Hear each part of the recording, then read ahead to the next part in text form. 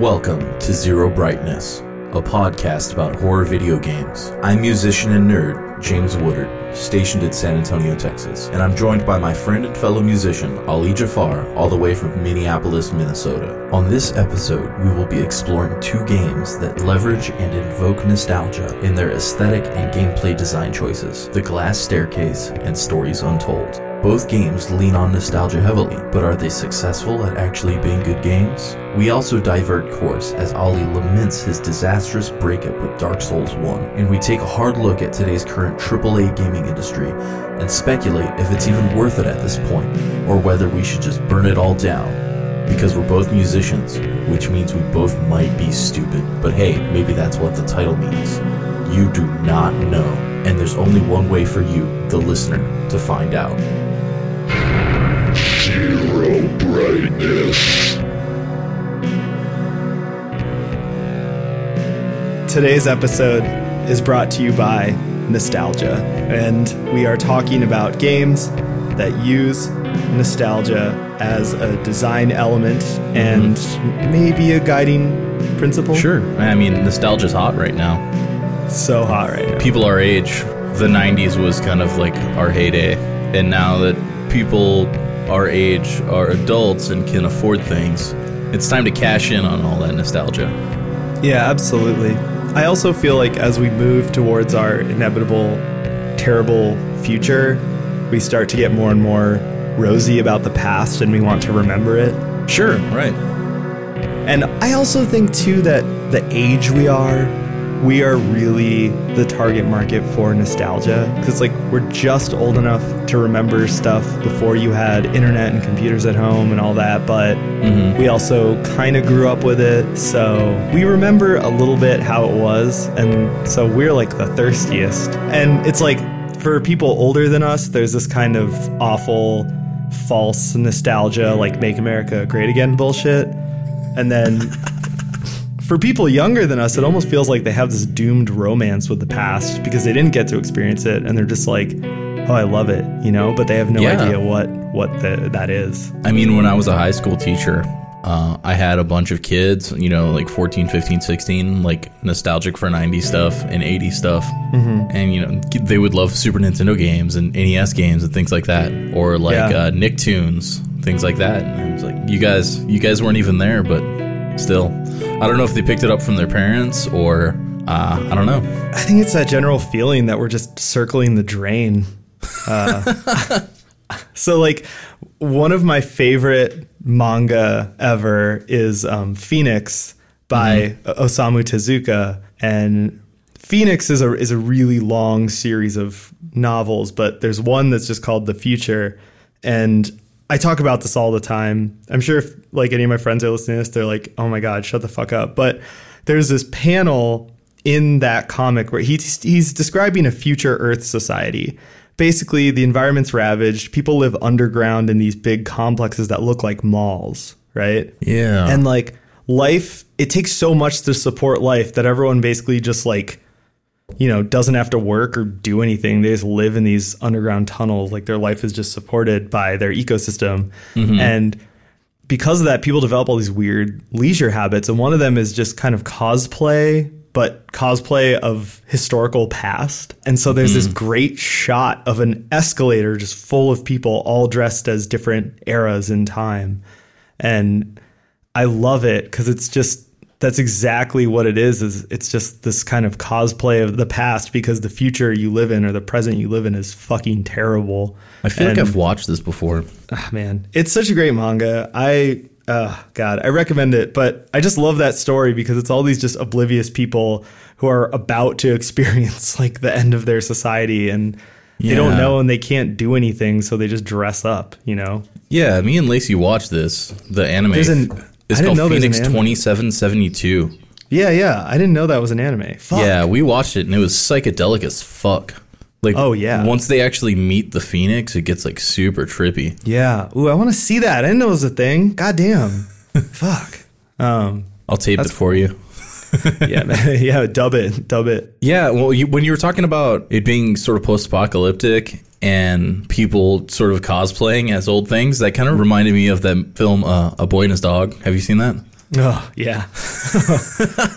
When there's like the subterranean people that dress up as like old-timey Southerners, like Dixie Southerners. Yeah. Yeah. Totally. Well, and it's even in Near Automata, there's all these societies of robots that cosplay as cultists or medieval people or That's whatever. right. Yeah. Yeah.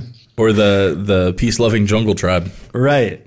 Exactly. So I think it's a common trope because it's a real human behavior. I don't think it's an artistic invention. It's a behavior. Yeah, I guess so.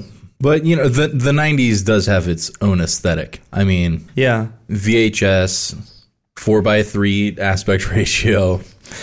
Yeah, the 80s and 90s definitely have their own like strong aesthetics. I guess every decade or era does, but something about that resonates with people now. Maybe things are too pretty and digital. I always think of how bad streaming looks and how much I would rather have like analog video noise than streaming like color banding problems and things like that. Absolutely. And I mean, I think that modernity is just ugly. Like, Here's my take on it. I live in Minneapolis. Minneapolis is a city that is notorious for not preserving its own history. It bulldozes the past and then it builds fucking hideous buildings. I mean...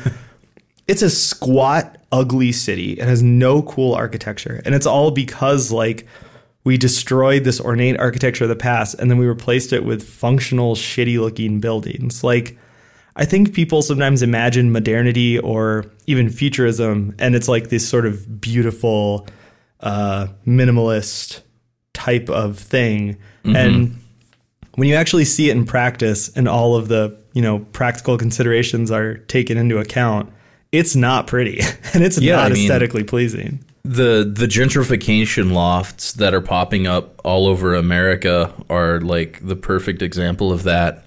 Mm-hmm. Like no matter what city you're in, like Austin is just like filled with gentrification lofts now. But other cities like Louisville and even San Antonio, we're seeing like a huge influx. Where there used to be like an artist community is now just like, it used to be warehouses full of artists and now they were bulldozed. Now they have all these like disgusting, like futurist kind of like concrete lofts for people that probably didn't even live in the city 5 years ago. Oh, yeah. And it's funny because like we have that too. Like you said, everyone does. But Minneapolis was on the cutting edge of that architectural style.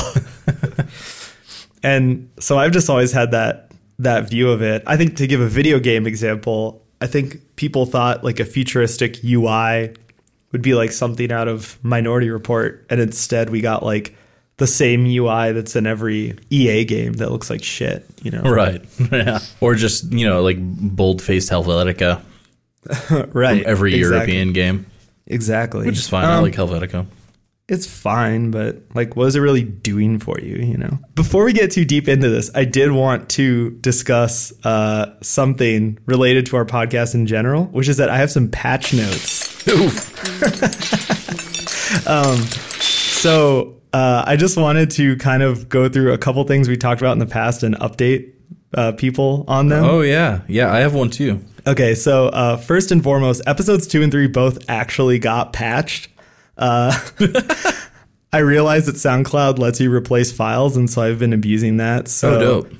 Episode 2 had just some weird bad edits that I fixed, but episode 3, on the other hand, was a mess because James and I talked about it and realized that we were both just under a lot of stress and not really at our best. True. So I made some general edits, and there was a part where the audio dropped out that I fixed. However, there was one stylistic edit, which is this incredibly long section about me talking about how I wanted to have sex with Mads Mikkelsen. It was just way too long. And Wait, then you took that out? How dare you? I shortened it. You censored yourself. Here's the best part. I tried to shorten it, and I fucked up the first edit and actually accidentally made it longer somehow. And then I had to go back and do another edit, which was fine because there was other stuff I wanted to fix too. So It was all fine. But I just want people to know that if you went back and you thought, wasn't this section about Ali wanting to intimately know Mads Mikkelsen longer? Yes, it did used to be longer, and I changed it. Nice. Other note, there was one listener who commented on our SoundCloud that we should try Resident Evil 7 in VR before we shit all over it. And he said it very nicely. I want to say that. It wasn't flippant like that. And he seems cool. And I wanted to say, yes, I am going to try very hard to figure out how to do that. So if any of my friends are listening and you have some sort of VR setup that I don't know about, hit me up. Also, I found out that you can play Alien Isolation in VR, which is kind of bonkers. I want to try that too. So at some point, I'm going to try VR to you, listener. I don't have a PlayStation 4, so it's never going to happen. Yeah, I don't have anything at home, but I got to know somebody, I figure. Yeah, at least, you kick the tires, give it a spin, Yeah, that's all I want to do. And my last note is that in episode 2, I forgot that James was discussing a black metal band called Umgla that he was scared we're racist. Hey, James, want to give us an update? Yeah, that's what I was going to bring up. Turns out they're fucking racist. And that's been Patch Notes. Thank you very much. Yeah, that's all we need to give on that. Fuck that shit. Listen to not racist bands instead. Yeah. It's real easy to not listen to racist bands. Yeah, I don't think I listen to any racist bands. You know what the fucked up thing is? Dude, I bought 3 of their LPs from fucking Poland. They come in 2 weeks later, they're outed as neo-Nazis. Man, I don't want to listen to Nazis. I don't want to give plays or money or anything to fucking Nazis. Right. I want to kill them. I want to go back to Indiana Jones shit, man. Let's fucking kill them, dude. Yeah, like Wolfenstein. I mean, killing Nazis used to be a thing, right? Yeah, kill them all, dude. Nazis weren't even people until 2016. You know what I mean? They're not people. This has always been my position on this has always been very simple and very clear, which is that when you dehumanize other people, you dehumanize yourself. If you support dehumanizing other people, I no longer have to view you as human, and I can root for you to get fucking blasted in the face. Yeah, I mean, I'm down for that. Right? Fuck you guys. Yeah. Fuck all of you. Fuck white supremacists. Fuck the KKK. Fuck the Nazis. Fuck all you people. Fuck them. That's all. It's not your drunk uncle anymore. Well, I don't know what your uncle's like, but... Yeah, I mean, they weren't like that. The proverbial racist white uncle is what I'm talking about. Yeah. I mean, Asian racism is a little different. It's not death camp racism. It's just say really bad stuff racism, I guess. I don't know. It's all bad. All the older generations are just terrible. I don't know. What are you going to do? Nostalgia. You remember when Nazis weren't people? Yeah, no, remember those old video games where you got to kill Nazis instead of having to worry if the guy who made the game you're playing is a Nazi? Or you have to argue with them on the internet? Yeah, man. What a fucking mess, Metal fans are almost as bad as video game fans. For sure. No, 100% agree. I was just going to say, though, it's so crazy that it's so bad that even they had to remove the name of the creator of Minecraft from the game because he's a racist. Dude, Notch is such a piece of shit, man. Yeah. And that's super problematic because kids look up to him. Yeah. And the same thing with PewDiePie, Yeah. Minecraft. It's a toy for kids. Jesus. Yeah. It seems like PewDiePie, I don't know. I don't fucking watch his shit, but he's really trying to distance himself from all that shit after the New Zealand thing. Which strikes me as a lot of hot bullshit because people shouldn't need to die for you to take that stance. Yeah. Yeah. And why is it so hard to just come out and say all that shit's fucking wrong? Exactly. I never indirectly influenced a mass shooting, and I'm against all that stuff. So yeah, I can have a moral high ground over PewDiePie and tell him to fuck off. I'm already tired. This episode's over. Let's talk about let's bitch about more fun things like video games. Right. Okay, so today we're talking about games that use nostalgia as a design principle. Mm-hmm. And my take on it is that when the whole indie game boom happened, whenever that happened, a few years ago now, I expected a lot of developers to come out and start making games that were in genres, sort of forgotten genres of the past, right? Right. And it's interesting to see that didn't really happen that much. For the most part, it was just people borrowing the 16-bit aesthetic and then putting it on whatever game they were working on. Right, like Minecraft. Right. Minecraft is a great example, but even stuff that looks more or plays more 16-bit like, the mechanics and the way it plays seem to be very modern to me, and it's mostly just an aesthetic thing. So it's interesting to play games like the two we're talking about today, which is The Glass Staircase and Stories Untold, because they're kind of the opposite. Like, they're not afraid to be more modern sometimes in the presentation, but the mechanics are very, very, very old school. Right. Stories Untold kind of blends more modernity towards the end. But Glass Staircase, its feet are firmly planted in 1997. Right. And, you know, before these two games, which are both pretty recent, I mean, Glass Staircase is new still.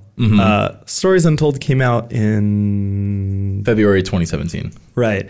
So before that, there were a couple games that did something similar. One of them being Dread Out, which was a 2014 survival horror game. It's an Indonesian developed game, which is kind of interesting. Oh, really? Yeah, and it's specifically meant to be like a PlayStation 2 survival horror game. I just found a video of PewDiePie playing it. Oh, God damn it. Anyway, that game is really good, and I really love what they did with it because it does really play like a PS2 game, but it's a little more modern. I'd say it's more like an early 360 game, something like Condemned, you know? That does look really cool. We might have to put that on the rodeo list. I think it is. I think I put it on there. Oh, cool. I played it not that long ago. I just played it like a couple years ago. That game was really cool, and I liked that game because it was really faithful to the genre and obviously made by people who really loved games like Silent Hill 3 and Resident Evil 4, you know? Another game that I'd put in this category would be Lost in Vivo, which we talked about. Sure. And that was another game that I loved because the aesthetic and a lot of the little art design choices were very steeped in this genre, but it was still very modern and it was very unique. Yeah, and it's games like Lost in Vivo almost feel like similar to Glass Staircase. It's like one guy's imagining of the genre. There's like weird idiosyncrasies, but it's like firmly planted within the genre. And so what I wanted to say about, you know, this whole concept of nostalgia as a design choice was that when I look at these sort of games, what I personally am looking for is a game that doesn't just use it as a gimmick, you know, a game that is steeped in the genre by someone who loves the genre and really just wanted to continue it. And I say that as an artist who, like, I make music that's very inspired by the 80s and 90s. And that's sort of my approach to it. You know, it's like my band plays a Kate Bush cover and it's not like her Kate Bush, like her 80s pop. It's like, no, Kate Bush is God. Like that's the milieu. Right. Like that's the thing, you know? Yeah. So when I was looking at, you know, let's talk about Glass Staircase, you know? When I was looking at Glass Staircase, I was excited. Yeah. Because it looks cool. First impressions of Glass Staircase are great. Right. But I was suspicious, and I'll get to my suspicions. But maybe we should just talk about what the premise is or what it is, you know? Yeah, well, just a little background. Glass Staircase is developed by a very small company called Puppet Combo. Basically one guy, and he's made a handful of games that are very grindhouse, 80s VHS style, and they all have sort of like questionable quality. Just go to his website, puppetcombo.com, I think. Watch the trailers for his games. Like, you can tell this dude loves the 80s, loves horror. The thrown together quality of the games is kind of interesting. We'll get into Glass Staircase. I haven't played any of the other games, but I'm not sure if I want to. I think watching the trailers is probably enough. Yeah. But dude's doing something pretty unique and pretty cool. So I'll give him that. And Glass Staircase specifically gained a lot of press and notoriety based on the fact that it looks like a PS1 horror title. Oh, for sure. Yeah. Like, when you look at the screenshots and all the articles in the press it was getting, it looks like a PS1 horror title, but it mixes in a big dose of Italian horror, specifically the director Lucio Fulci. Absolutely. I think for people like us, that's just like fucking catnip, you know? Yeah, like, I got a heavy dose of like Argento's Phenomenon also. Well, and Suspiria too, with the sort of, you know. Female teenage protagonists. Yeah. But I had a couple hangups going into this game, right? So number one is that in the official description, which is parroted in a lot of the press it was getting, it says it's designed to be like a PS2 horror title, which kind of tripped my, you know, bullshit detector, because I was like, well, no, this looks like a PS1 game. Like, PS2 horror was a really specific thing, and I thought to Dread Out, right, where it's a little slicker, it's a little more put together.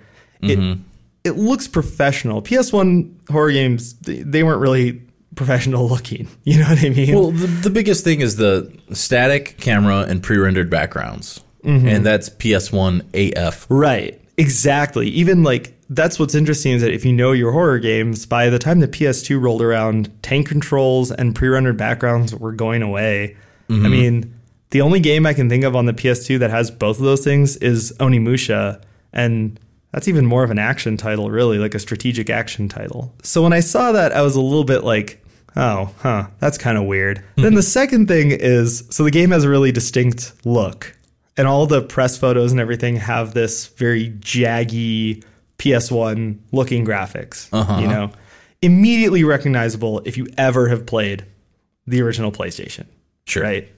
It punches you in the face. Yet, when I turned on the game, it's just a filter that you can turn off. It's multiple filters layered on top of each other. Right. And you can change what filter is on there. And after playing it for about 10 minutes, I realized that I kind of hated all the filters. They're very, very obtrusive, and they don't really fit. And once again, it made me think to the other game that I mentioned in my preamble here, which was Lost in Vivo, which has a very heavy aesthetic. It has a very distinct graphic style, but it doesn't get in the way of gameplay, and I never wanted to turn it off. You know, I was never like, oh, I wish this just wasn't here. But man, once you get to that hedge maze, I was like, dude, I can't right now. Well, I did stick with one of the filters. I think I stuck with, there's one called either like PS1 or Retro or something like that. Survival horror, which still, like, it turns off all anti-aliasing, so you get like really jaggy diagonals, things like that. I feel like that fit the best. There's one that makes it look like a CRT, which like I use a CRT daily. Like, they don't look that fucking bad. No, I know. Well, it was funny because once again, here's a little bit of insight into where I was at when I played this game. The day that I played this game, the night before, I had finished editing a video for work. And in that video, we had a B camera that we ended up putting this filter on, like, hard encoding it to the video, so I couldn't take it off, right? And it was like a VHS glitch filter. And so I'm editing the video, and I was like, God, you know, this filter is cool, but it's just so much. It's so fucking extra, and you can't turn it down because it was just out of a shitty app. I was like so annoyed, and I was just like, God, I wish I could just fucking turn down this filter. But I edited the video. It's fine. It looks great. Blah, blah, blah. But when I went and booted up this game, I had the same feeling where I was like, this filter is cool, but like, can I fucking turn it down? Like, it's so hardcore. Once I know that it's just a filter in my mind, it's just like, I want a slider. Like, you know what I mean? Once you know that it's not actually the game's graphical style, and the game's graphical style is kind of just like a bland, low poly Unity game, you're just like, you know? Drives me nuts. I can't fault it too much for being a bland, low poly Unity game because it's one guy. It's not a whole team. And when you put it in that context, it's still like quite the achievement to like release something like that as a very small team. But everything you're saying is indicative of a big picture problem with this game, which is clearly style over substance. Right. The gameplay, it tries to recreate the PS1 era to a fault. The controls are just painfully bad. You can switch between tank and modern control versions, and they're both pretty awful. I actually switched back to tank controls after trying the modern controls because I hated them so much. Yeah, I played with tank too. Yeah. Did you use a controller or keyboard and mouse? Controller. Yeah, I controllered it too. I wouldn't have called it a modern control scheme because it's very unique and strange. Yeah, it's like a weird twin stick thing, not like a dual analog thing. Yeah, one of the sticks, you walk forward and back and you strafe left and right. And then with the other stick, you turn. Yeah, it's really weird. It's a fucking mess. They could have did it with one stick, and when you press left, you go left, right? Right. They fucked that up bad. And you know, to give the listener some context, this is all what you encounter when you boot up the game. Yeah. Within the first 3 minutes, you know, you start in a room and you're just fiddling with all the settings and you're fiddling with the controls, like just trying to make heads or tails of the situation. It's just a mess. Oh, yeah. No, for sure. Before, you know, we get too deep into just kvetching, maybe it's time to talk about what is the setup. You know, what is the game? Right. Well, the setup's pretty cool. You start the story. There's a handful of girls living in a mansion together. They're all wearing the same clothes. At the beginning of the game, you wake up and a PA is speaking to you, or speaking to all the girls, reminding you to like take your pills. And then that's really the only communication you have with anyone else in the mansion the entire game. Right. Is the strange Wizard of Oz voice speaking through the PA. Right. The voice gives specific girls specific tasks per day with the promise of them being able to go home to their families if they do well. And so you start the game as one young girl, you get a task and you try to complete it. It abruptly ends within, 10 minutes. And then you start another one and another one. And so that's kind of the first half of the game. Is this atmospheric, weird, disjointed story. You're living through this experience, but you're also trying to figure out what's going on and why it's happening. You're in this big mansion that's sort of confusing. You don't get a map, which I think is cool.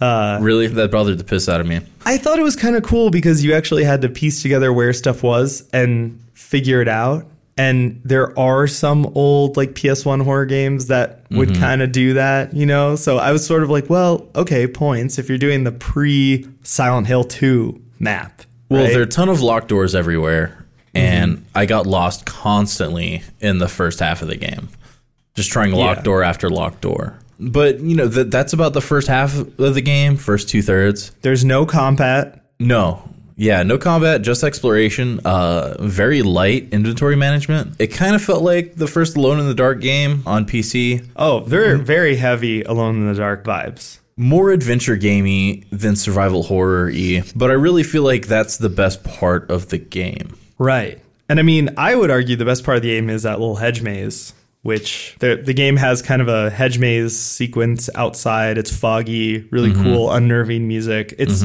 clearly a callback to the first Alone in the Dark with the hedge maze. Yeah. That was cool. The abrupt endings to the little, like story vignettes are really cool. Yeah. The end of that one is really cool because it's kind of a scare, but it's not a jump scare.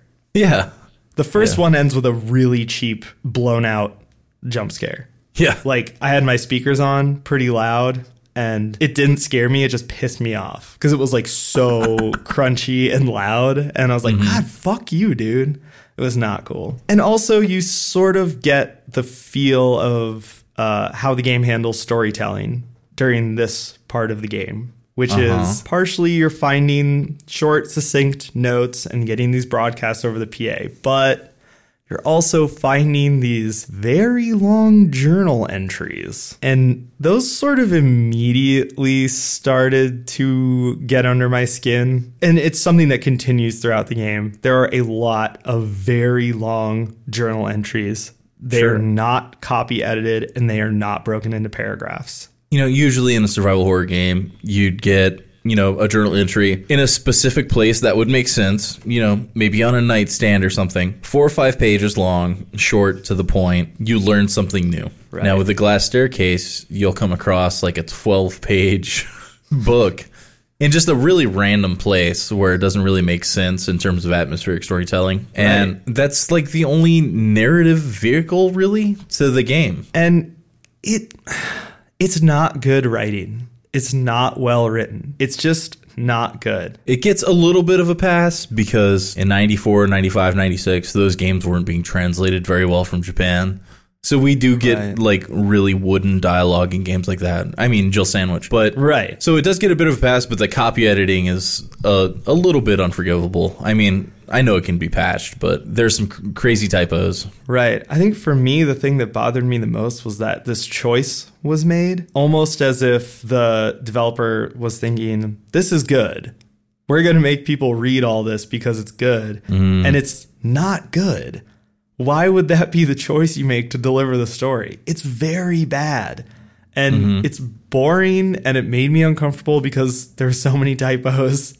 And it's just such a bummer. And the thing, too, is that, like you said, this is sort of the only story development you get in the game. Right. And it's really predictable and not great. Like, if Sure. you're going into this game thinking there's this hook, interesting central mystery, I want to figure out what's going on, it doesn't happen. I kept wanting it to happen. Right.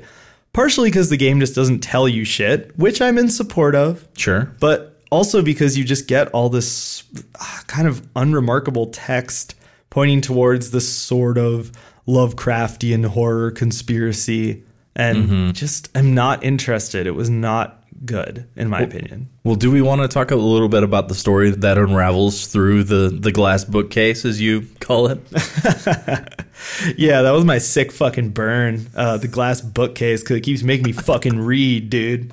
Reading sucks. I got Chinese sci-fi novels for that. Don't put reading in my video game. Gamers rise up. Picture books are the way of the future. I want my pictures. Give me my pictures, God damn it.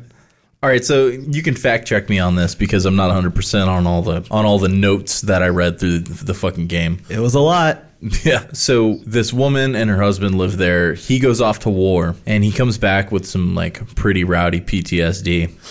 And something speaks to him and he discovers that his grandfather did all these crazy experiments about like bringing the dead back to life. He like turns into like a total asshole and like shuts out his wife and he starts like living in the cellar and doing all these like weird experiments on like bringing dead people back to life. Right. And he starts on his cousin that died in the war. He brings the cousin back to life and he ends up like killing it again. And so you hear that story from both perspectives, like the wife and the evil scientist's perspective is pretty interesting. And then like villagers start showing up around the house like en masse to volunteer for the weird experiments and like giving their kids to the doctor so they could do experiments on the kids too, which I don't really understand because he's bringing the dead back to life. So why do you need live people? Yeah. There's a lot of stuff I don't understand. Maybe I missed some memos or maybe I like powered through them. No, I mean, that all sounds like everything I read. Yeah. I didn't read anything different. And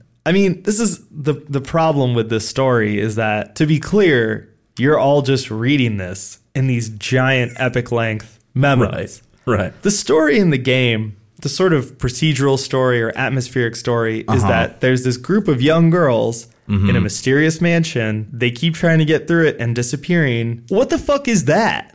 Like, that's what I'm interested in. Yeah. Is like, yo, what the fuck is that? Tell me what the fuck that is. Exactly. And instead the game is like, Dear Violetta, tonight the experiment went awry. and it's just all this fucking garbage. And I was just like, I'm not interested. And it kept going until like the very end. And then it has an ending that makes no fucking sense. And because it's not tied to the story in the memos, it's tied to the story in the game, sort of, but it seems nonsensical because that story wasn't developed. The interesting story in the game wasn't developed. The closest thing I can compare it to is in House of Leaves, the horror novel by Mark Danielewski. House of Leaves is interesting because there's parts of it that are amazing. It's got this great main storyline about this house that keeps growing and generating itself. It's very cool. But there's a whole other story that plays out in the margins about a guy who I don't remember his name, but I would call him Motorcycle McCool. And basically he's just James like Hurley. yeah, exactly. Total James Hurley vibes where he's like, I'm a bad boy. I do what I want. I wake up and smoke cigs and drink a beer. Like, fuck you. Yeah. And the book gets really hung up on that story. And towards the end of it, it's developing that story almost more than the really interesting story.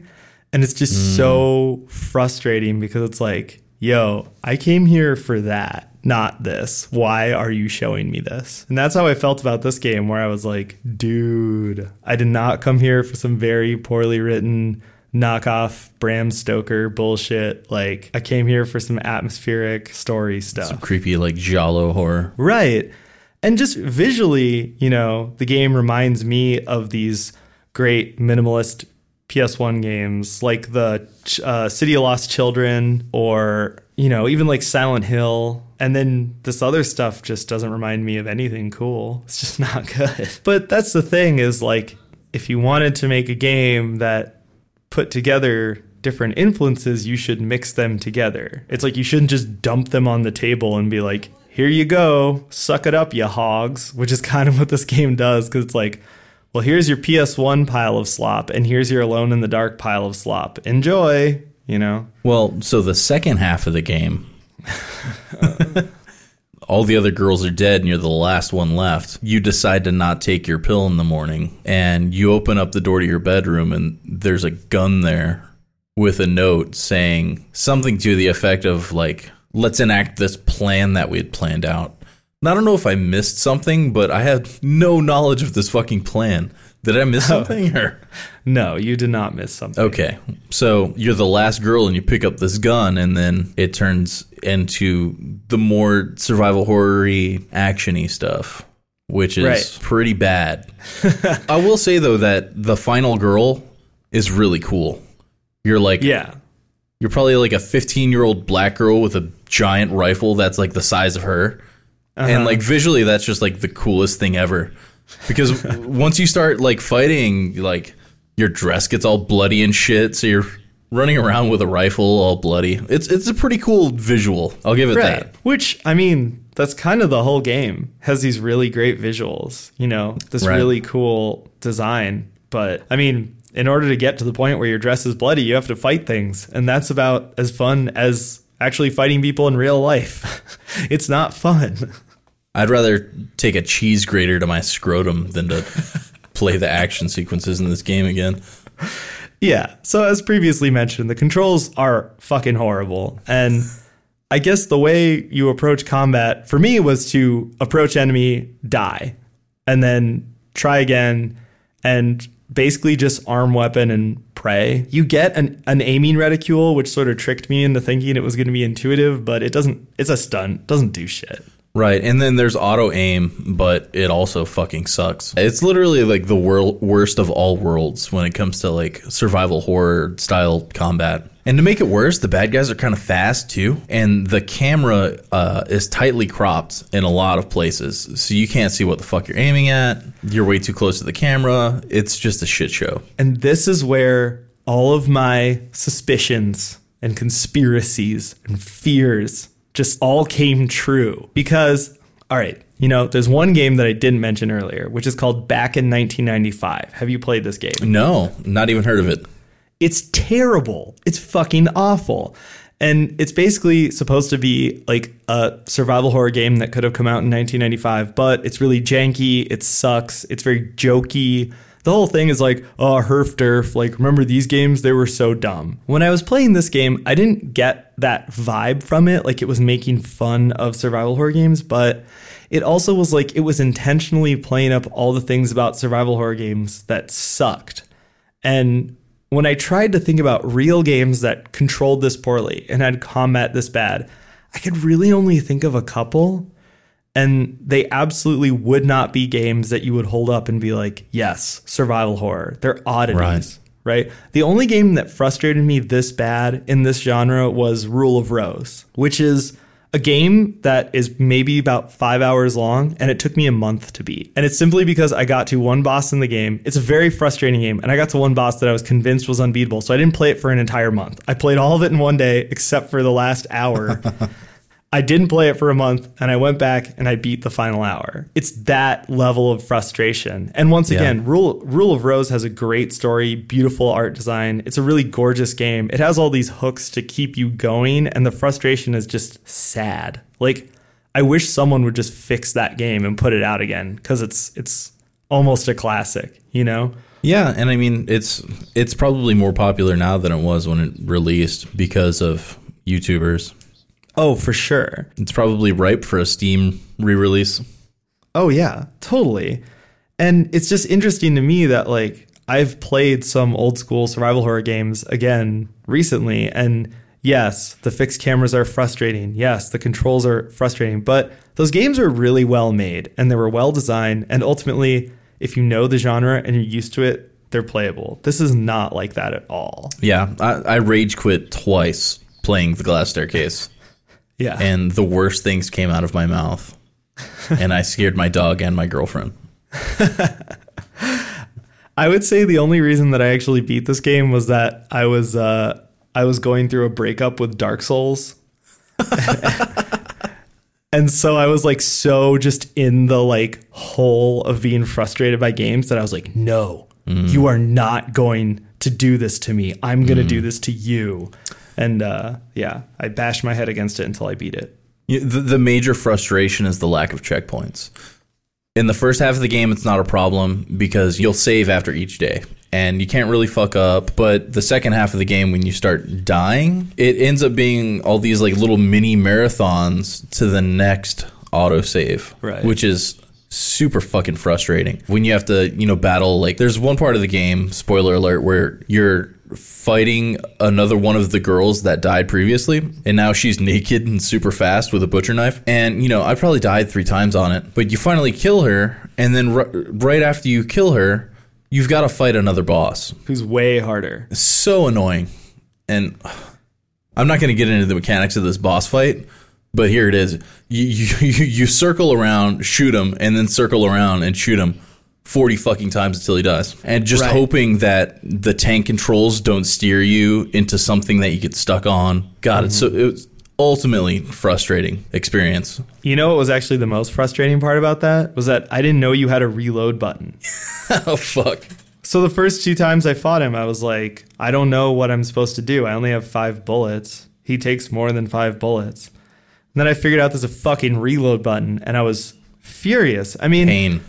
This is what I mean. And this is not even to mention the final section of the game is like basically a chase sequence where you have to run through like a fuck ton of enemies and they can kill you really easily. And you basically just have to luck out, which is what I did because a lot of the area is obscured by fire and camera angles. I think there's random placement of bad guys too. Yeah. So sometimes they're blocking the hallway and sometimes they're not. Yeah. I just got lucky. I mean, that's the only way that I did it. It was just, once again, I was trying to figure out, like, is there a game that is this bad, that's this frustrating and broken? And yeah, there's one. It's Rule of Rose, and it's the worst part of the game. Like, and it just kept making me think back to what I was saying in the intro, where it's like, when I think about nostalgia or I think about, incorporating influences that are nostalgic, it's not this. This is a mess. This is almost what I would expect someone, like, I would have expected someone to make this game in 2002 who hated survival horror games and wanted to make fun of people who liked them. This is the big crux, right? Like, is the game like a big missed opportunity? Because there's a bunch of stuff I do like about it, but it just falls flat on its face the second half.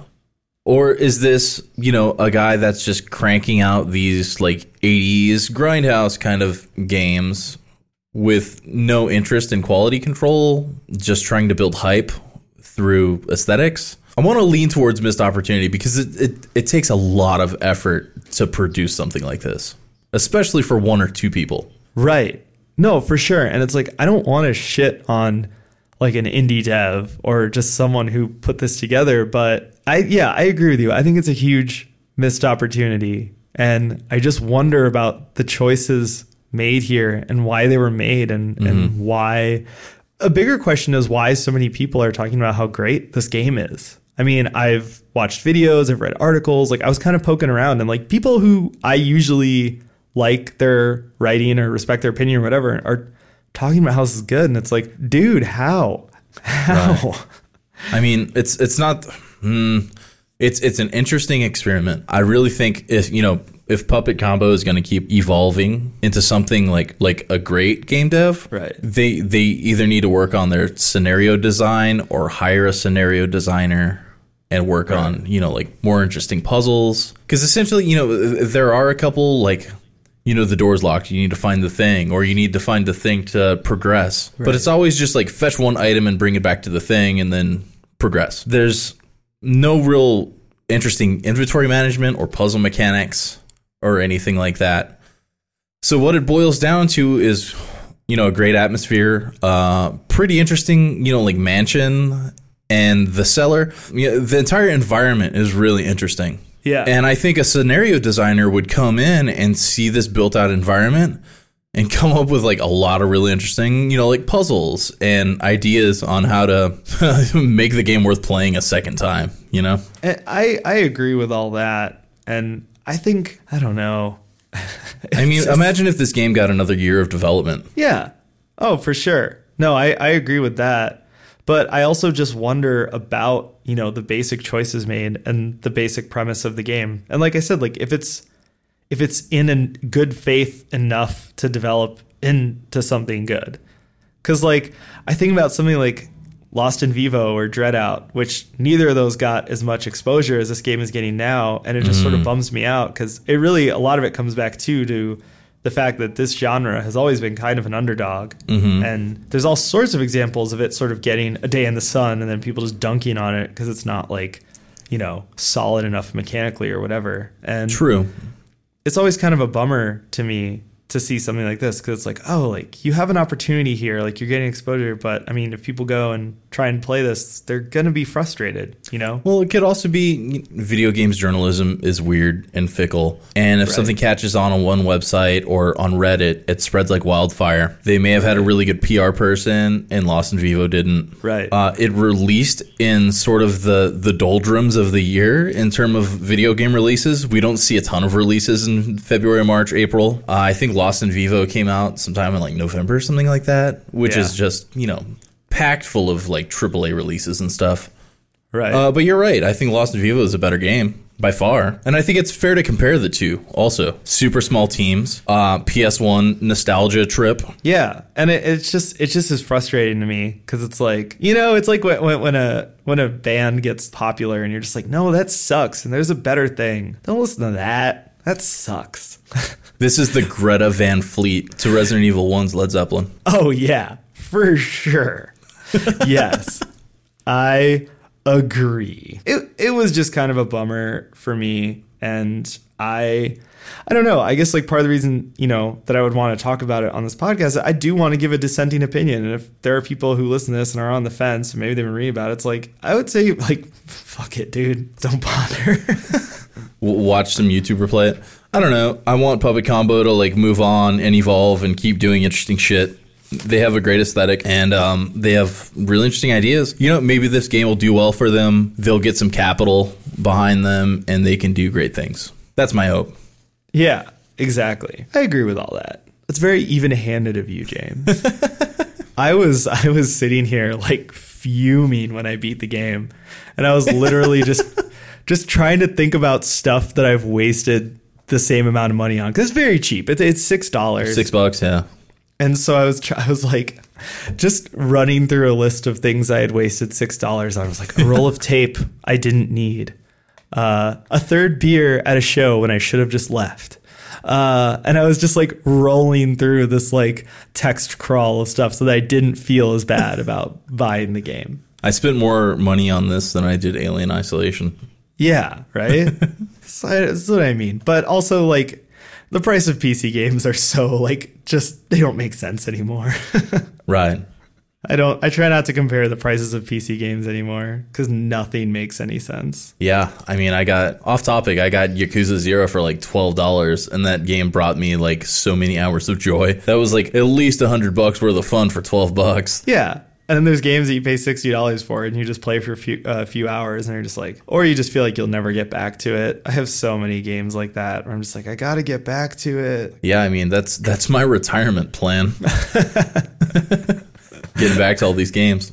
Yeah. So, yeah, all those Dragon Quest games I keep starting. Let's go finish one of them. Fucking hell, man. So many JRPGs. Yeah. My retirement home is going to have a stack of Super Nintendo JRPGs.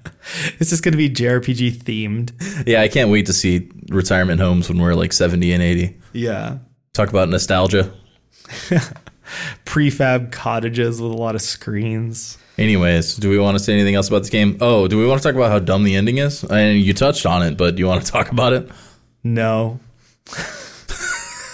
Okay, I'll do it. So you escape, and there's a car waiting for you, and you jump in the back seat, and the car drives off. What the fuck?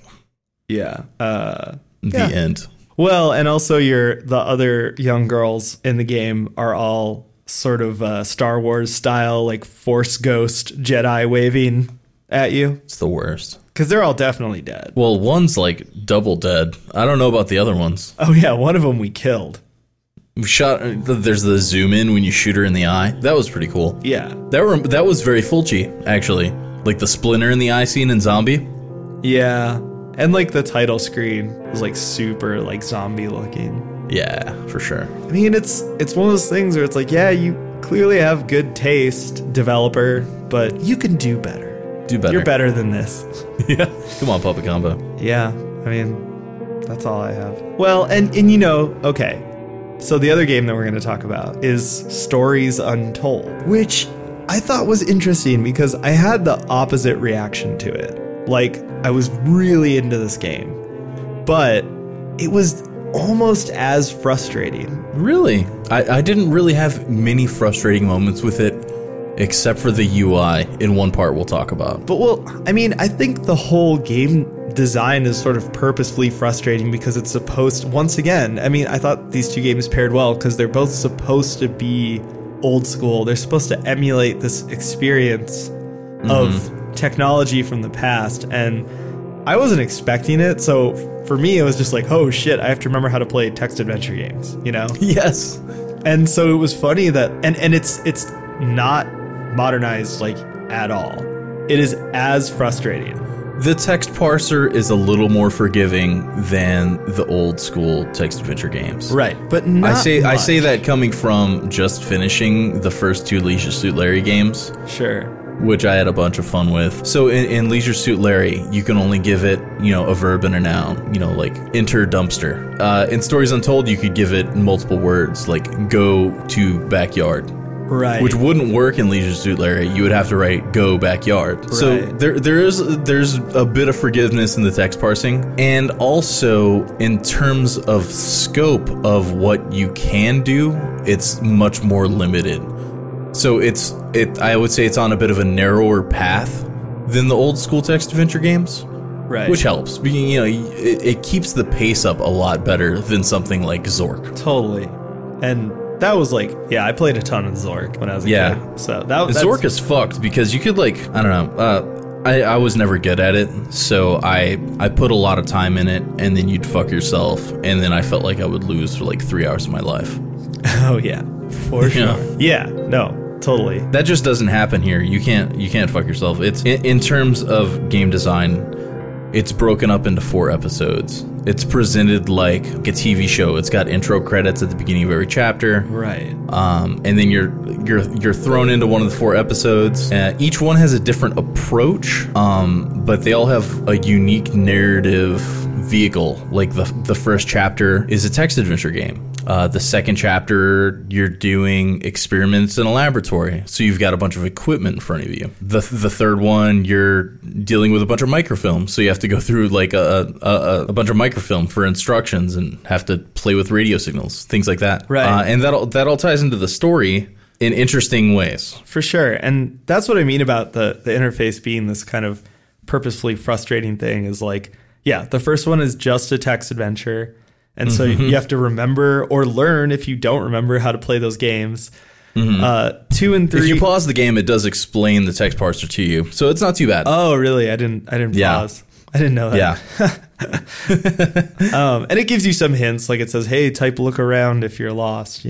Right. The second, third one involve this sort of like equipment that you have to figure out how to use. The third one actually has like a realistic microfiche machine, which is really funny because, like, once again, these are all things I've actually done in my life. Like, I've actually used a microfiche machine, and I've actually played old text adventures and all stuff. It was like, fuck, how do you use this again? And like, it's kind of, I guess maybe it was more frustrating for me because I had done these things. So I was like, I should know how to do this. And I was like really bad at it. And I was like, God damn it, I should be better at this.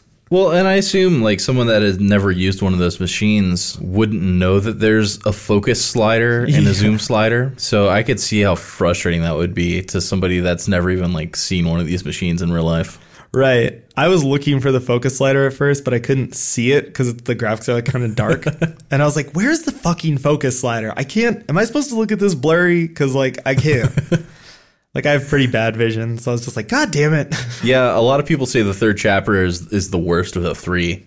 It's the I hardest. enjoyed it thoroughly. It is the hardest because you actually have to, you might actually have to put pen to paper to figure out a couple of the puzzles, but super interesting regardless. Right. And okay, so what I really like about this game is that, so like James said, it's presented like an episodic TV show. And so you start up a chapter, you see these credits, and then it just throws you in. Mm-hmm. And in each chapter, so even the first one, you play it exactly like a text adventure, but your point of view is a person sitting at a desk looking at a computer.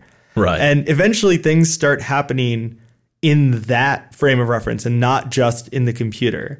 Mm-hmm. Do we want to take a spoilery approach to this?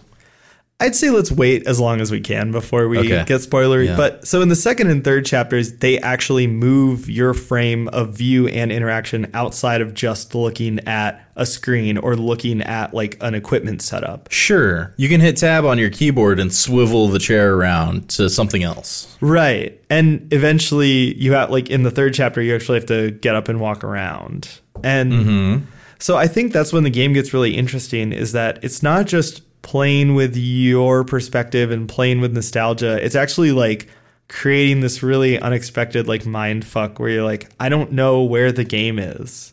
And so even like in the third chapter, when you first like stand up and can walk around, I just was like, well, I guess I'll just go to WASD and see if I can walk. And it's like, oh shit, I can walk. Like that's fucking crazy, you know? And I really liked how, and the way it escalated and the way they set up the perspective, that perspective became a really interesting part of the game that develops over time. And, you know, each scenario also kind of has this same feel to it where it starts as a mundane-ish scenario and then slowly develops and gets more and more messed up. And you're like, oh, by the end, you're like, oh, shit. And the whole game is like that, too. By the end of the game, you're like, oh, no.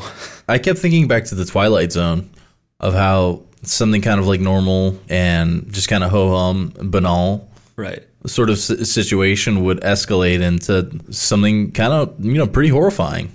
Right. And I think that is another way that it plays with nostalgia really well, you know, because when you start each of these chapters, you're like, okay, well, I know what this is, or I know what this is going, or where this is going. And it really subverts your expectations every time. Yeah, absolutely. And then we didn't even talk about the fourth chapter yet. Right. But then the fourth chapter comes and it recontextualizes everything else about the game. Exactly.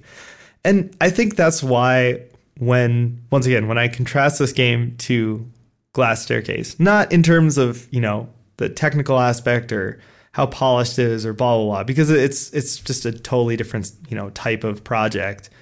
I like the way that they approached nostalgia, because when you first boot it up, so the title sequence you see, it looks like Stranger Things. It's super Stranger Things, yeah.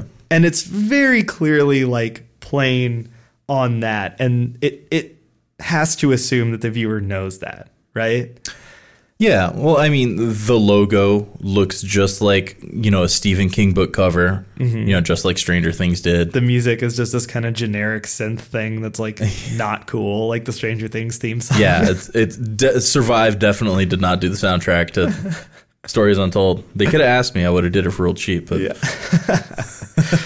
But that's what's cool is then once you actually play the game and you start, you know, even you get just halfway through the first chapter, you're like, okay, this is all misdirection. This is all just playing with me. And it's all just like really, really interesting in that way. And the game almost immediately earned my trust, even though they're, you know, from all appearances, it looks like a cheap gimmick or the nostalgia element the 80s element does, you know? But it really quickly earns your trust, which I thought was very, very refreshing. Yeah. Well, one thing we didn't mention is that the director of the game was an artist on Alien Isolation. Oh. And I feel like the retro feel in Stories Untold was directly influenced by his experience with Alien Isolation. You know, the retro feeling terminals and keyboards. And, you know, we talked about keyboard porn a little bit on Alien Isolation. Yeah. I felt the same amount of keyboard porn from Stories Untold.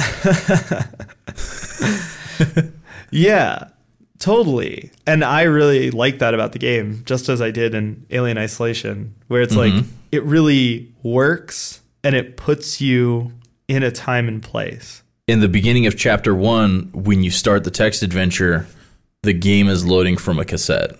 Right. And it sounds like modems screaming in pain. Right. And it takes way too long for the game to load. And then the graphics are loading in really slowly and like 4-color CGA or something like that. And I think that's something that I think about a lot lately, because it seems like every horror game coming out is set in the 80s. And it's a good setting. Like, it's a cool aesthetic. Like I said, it really puts you in a time and place. It appeals to a certain set of gamers immediately. And it solves the quote-unquote cell phone problem that writers are always talking about, which is that most horror movie scenarios could be solved by the protagonist having a cell phone.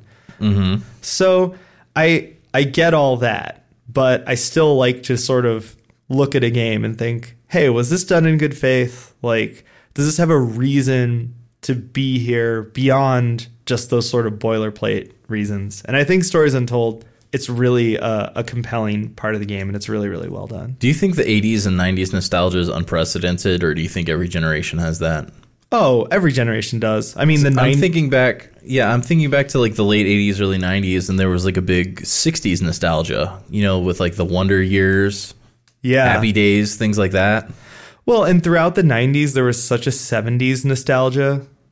Was there? Oh, I guess that 70s show, etc. Well, and even just with fashion and design, there was that same kind of like bold, dark, earthy color thing happening, and like really heavy guitar music and all this kind of stuff. Like, yeah, and in the 70s, there was this 50s nostalgia, like Happy Days. I mean, it's 20-year cycles. It's pretty predictable. I think that, you know, like I said, I think that now we have some unique scenarios that are making people more and more go back to this. I think everyone feels like the world is going to end. And also technology has progressed so much that setting something in the current day is very difficult. You know, saying like a horror story in the current day is difficult because you have to sort of write out all these elements that would ruin it. What's the scariest thing you could think of? Like Facebook going down for 2 hours? Yeah, exactly. And I think there are some compelling movies and games that are set like inside computers that like really explore technology. But even in those instances, it's like you have to buy all in to the modernity, or you have to just take it out. So I don't know. Do we want to talk about like the whole ending, the whole last section? I feel like we gotta kind of. You know, if you want to play it, stop the podcast now and go play it. Come back in 2 hours. Because this is basically a 2 or 3 hour game if you power through it. Right. Yeah. So we're going to spoil it. So if you're going to play it, do it now. And then come back and listen to this shit. And it'll be like, oh yeah, sick. Do we want to get a little deeper into the episodes before we jumped into the fourth episode? Yeah, sure. Okay. So the first episode, House Abandoned. It's a haunted house text adventure game, but you're sitting in a chair playing it. At a certain point, things get dark, and I think the power goes out, power comes back on, the computer comes back on, but the game has changed, and the game is a lot darker. Right. And it turns out you're in the house that's in the game, sitting on the second floor. It ends up being, you find out that it's your house, or your family's house. Right. In the game, if you type, you know, like enter house or open door, you hear that as the character sitting in the chair. So as you type in the text to, you know, walk up the stairs, you can hear somebody walking up the stairs in the house. Right. Which is fourth wall breaking, creepy as fuck, super cool, and basically it ends with the character you're controlling, which is kind of the guy that broke into the house or whatever, walking up behind you, and I think, doesn't he kill him? Or the chapter abruptly ends as you enter the room, something like that. Yeah, it's unclear, but yeah, just abruptly end. But it's super cool, fourth wall breaking, kind of, I don't know, it's just really unnerving once you realize that. Yeah, and like I said, I mean, I love that it's the first chapter because it boots up and your frame of reference is a computer on a desk in front of you. You can look around a little bit, but you can't move. It's clear that you are a person at a desk, but the longer you play the game, the more that sort of fades into the background and you feel like you're just playing text adventure, and then suddenly the game just fucking jars you and is like, no, guess what? There's a whole environment and shit's happening out there, and you still can't move. Fuck you. Right, exactly. And I love Really cool. that aspect. Yeah, super Really cool. Second chapter is called the Lab Conduct, or the Lab Conduct. I don't know, fucking whatever that means. Anyways, you're sitting in a room, getting instructions through like a PA. You've got a stack of equipment in front of you, and to your left, you've got a computer that has instructions on how to operate the equipment. Right. And so, through the PA, some doctors piping in instructions on what to do. There's some sort of artifact locked in like a safe, and you have to run experiments to kind of analyze the artifact.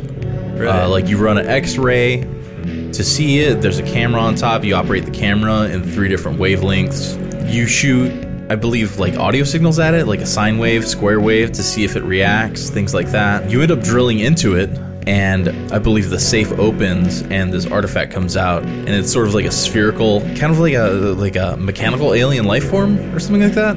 Right. With a big eye on it, and it flashes at you. This alien life form comes out and starts communicating with you psychically if you stare into its eye. Right. And then your character sort of loses their agency and just starts kind of doing what the alien wants. And it kind of slowly becomes clear once again through the PA and some stuff you can see in the background that there are other alien life forms in this complex, that you are accidentally setting up a network for them. Right, you're aiding them to escape. Right. Like, so this alien life form that is clearly above, you know, like, you're definitely like out of your depth here. Yeah. It starts controlling you in a way, and you end up aiding it, you know, whether you like it or not. Super interesting. Yeah, it's super cool. And once again, it seems like it's building on what happened in the previous one, where it's like, well, there's a twist. In this one, it's really subtle, but it's also way scarier. Like, by the end of it, you're just like, oh my god, I think aliens are taking over right now. Yeah, and plus it's just super unnerving to, like, you have to right click or something to, like, stare inside its eye. Right. And it's just, like, flashing red and blue at you. Like, pretty sure this game comes with, like, an epilepsy warning just in case. It does. Sort of hypnotic and fucked up. Right. Really interesting. And I love that it really plays into, I think one of the themes in this game that comes up over and over is control. Like, yeah, absolutely. The game is continually taking away control from you. And, you know, sometimes it's masking it behind, you know, something like, oh, you're at a retro computer playing text adventure. But this one, it just fully takes away your control. And it's like, no, you just have to do this thing. And there's even one point, like, there's a puzzle where, like, it's flashing symbols at you. And at first you don't understand, but then you realize that it's flashing symbols. The symbols that it's flashing are, like, the solutions to, like, the next puzzle. Yeah, and I think that is really how this game is so effective as a piece of horror, that it keeps you in the dark, it keeps taking away control, it keeps subverting your expectations. It's really, really well done in that way. Like, it just keeps fucking with the player in a way that is pretty rare, you know? Super cool. Yeah, super cool. Because I think there's moments where you could almost look at this and be like, you know, is it horror or is it more just like a tense sci-fi or whatever? But then there's other moments where you're like, dude, this is fucking scary as fuck. Really unnerving. Yeah. Really, really unnerving shit. Got under my skin for sure. Yeah, for sure. All right, so the third chapter is called The Station Process. You're at a remote weather station. I think you're in like northern Greenland or something like that, or island off Greenland. Right. Immediately get John Carpenter The Thing vibes. Yeah, totally. There are 2 other stations, but the microphone in your station is broken. Right. And I think you have some critical hardware that the other stations don't have. So they still need you to decode radio messages. To your left, you have the microfiche machine. Yep. And in front of you, you've got a stack of radio gear. So the other stations will tell you to tune in to a certain frequency. You'll get information from that frequency. Usually it's like a looped pattern of numbers and letters. And then you find the respective page in the microfiche machine, and then you translate that and pop into the computer and move on. Yeah, and it gets really stressful because essentially what you're hearing from the other stations is like a little radio drama about the end of the world. Yes. And slowly, yeah. But while that's happening, you're decoding numbers and letters and then putting in these like code lines into a computer, and it gets really stressful. I remember there was definitely a point where like towards the end where I had to, when you go to the last page and you have to decode what the code phrase is. Yes. And it's like one of those giant yes/no maps, you know? It's like, did you wake up feeling happy today? Yes, no. You know, like that, but it's like huge and it's just really inscrutable. And I actually out loud, I was like, oh, fuck. You know, like it's... Yeah, and I mean... It's a really good moment. A lot of kids that have played this, one, they don't know what the fuck a microfiche machine is. They don't know what microfilm is. But at the same time, they probably never decoded Morse code. Yeah. And so, you know, there's one point you turn into a different frequency and it's just like a bunch of short and long beeps. I could see why that would confuse the shit out of a kid that grew up nowadays. Yeah, totally. I mean, even that took me a second because I was like, man, I don't know when the last time I thought about Morse code was, but right. Here's some Morse code. Like, I think that's another thing about the sort of retro aspect or the nostalgia aspect in this game is that they really committed to it. Like, they put in so much shit and it's really comprehensive where it's like, yeah, dude, you're really in it. Like, it paints a picture for you. Yeah, and each chapter completely subverts your expectations. Right. I mean, like, even with this one, you get into the flow of what you're supposed to do, and it's just getting more and more tense and fucked up, and you don't know how it's going to end, but you do get a feel for the gameplay loop, and then it's like, okay, go outside. It's like, wow, I can stand up and move now? Yeah. What? Which just throwing all your expectations out the window. And even at that, it's like, everyone is like, don't go outside. Don't go outside. You're hearing this blaring sounds and wind and it's fucked up. And you're just like, dude, I do not want to go outside. And it's like, okay, go outside. Yep. Stand up, go outside. And it's super fucked. Every way this game could subvert your expectations, it will. Right. Which is a great segue into the last. Exactly. Which brings us to the last session. So this is, I mean, we already gave a spoiler warning a while back, but this is like the real ass spoiler zone. The gate is dropping on the spoiler zone. The twist to end all twists. Right. So this chapter opens up and you're in a hospital and you are injured in some way. It opens with a shot showing you that the credit sequence that you've been seeing the whole game is actually the credit sequence from a tape that you're just watching over and over in like a lounge of like a recovery room in a hospital. And you get wheeled into a little room where you are having like a recorded therapy session with a doctor. And as the therapy session starts, you get thrown back into snippets of each of the 3 episodes that you already played. However, now they're all set up to slowly reveal clues about who you are and why you ended up in the hospital. So, and it's in reverse order. So first you go to the 3rd chapter and you are doing the same thing. You're decoding, you know, these number station transmissions and all that kind of stuff, except they're slowly revealing the details of a car crash. Right. And somebody died in a car crash. And you're like, oh, that's kind of weird. Right. So on the microfiche machine, instead of decoding like government radio signals, it's a police report that details the car crash. And instead of having to input something like Morse code, you have to input the case number or something like that. Right. And like the voices on the radio are different and they're really creepy. It's very unnerving. So then you get to the second chapter, which is in the lab, and you realize that you're actually laying on a stretcher, like in a hospital. They're doing triage to try and keep you from dying. You're in the operating table, right? Yeah, but you're doing the same puzzles, except now you are laying, on an operating table. Once again, very fucking unnerving. It ends with a drill going into your head to, presumably to release the water buildup so your head doesn't burst.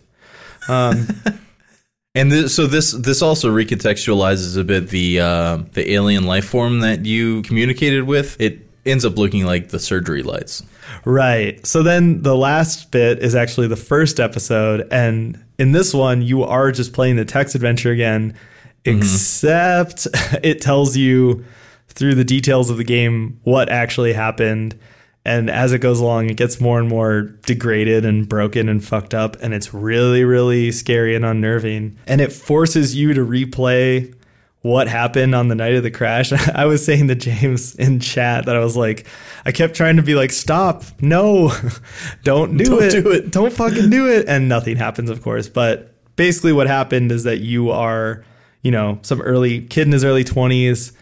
You got fucking drunk at a party and tried to drive your sister home, got in a car crash, killed her, and then framed the guy in the other car and somehow got away with it. Yeah. Your dad gives you a bottle of whiskey as like a celebration because you're like leaving on a European trip or something. You drink too much whiskey, take the bottle with you because you're a grown-ass man in 1985. Yeah, right. Wreck your car, kill your sister. I don't know if you kill the other guy or not. But you put the bottle of whiskey in the other car. And then the cops show up. And the red and blue lights are flashing. Which is a throwback to the second chapter. Where the thing was psychically speaking to you through red and blue light. So the fourth chapter is going through and recontextualizing like every step of every other chapter. Right. So the haunted house is actually the house your parents lived in. You're in your room. Your sister's room was next door to you, and during the spooky part of the first chapter, it was boarded shut. So there's all these little clues that are foreshadowing to what's truly going on in this game. Right. And the last bit of this chapter is that you are walking around the hospital with the alien life form, which is now just like your conceptualization of your sister's ghost. And she's just like telling you you're a piece of shit. Right. Yeah, which is really dark. I don't know if I needed that when I played that. Well, it's very Silent Hill 2. He can't come to terms with his trauma and how he fucked up. Right.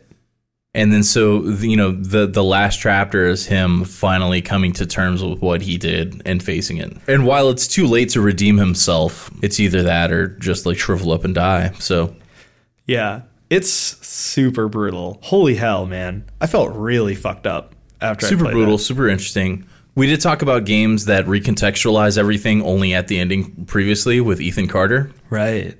I think this does the same thing to even like a heavier degree. Right. Well, kind of like we were saying, I mean, this game subverts expectations so masterfully throughout that it's no surprise that the ending is such a crazy out of nowhere twist. Like, I knew there was a twist at the end, so playing the game, I was kind of like in the back of my mind, like, I wonder what it is, or trying to think of what it could be. And I had a few guesses, and they were fucking not this. Let me say that. Totally. Yeah. Like, I was not ready. But it's great, man. Like, wow, what a fucking story, I gotta say. And it's interesting because I just played another game that we're going to talk about in the future, Devotion. And yes, I loved Devotion. I thought Devotion was such a great family drama, but it doesn't have this kind of just like blunt force I mean, the fucking blunt force of the ending of this game is not to be messed with. It's a real gut punch. Yeah, and I mean, it ends with the text parser, and it makes you type in like things like just acknowledging that you're a piece of shit. And so like you don't want to do that, and you're like you said, you're like literally trying to fight against the text parser so you make a better choice, And you can't. and you can't because it's already in the past. Yeah. Great stuff. Oh, so brutal. Well, it's just so cool. The way, like you were saying, I mean, the way it's presented, the way that it introduces you to this presentation and then brings it back at the end in a new and twisted way. It's so cool. And I really loved it. And like I said, I think it really earns its presentation and its aesthetic. And Yeah. it was just a really smart design and storytelling choice. Yeah, I mean, my only critique on the game is that it could have had a better theme song. Hit me up, guys. Hit me an ollie up. Yeah, dude, I'll do Throw it. in some Yamaoka core. Oh, dude, I'm always down to make some more Yamaoka core. Yeah, I totally agree. And this game really blew me away, and I love the way it's presented. Yeah. Well, I suggested both of these games, Right. and I'm happy to know that I'm 1 for 2. Well, and Stories Untold was one that you suggested that I had heard of, but I didn't have any plans to play it. So your recommendation, I was like, yeah. And then I was like super into it. Glass Staircase, I had already heard of and was already planning to play. So Yeah. don't feel bad. You didn't make me play it. I was going to play it anyway. And I was going to be let down and angry anyway. But yeah, I mean, I am interested still after everything, after all the wounds.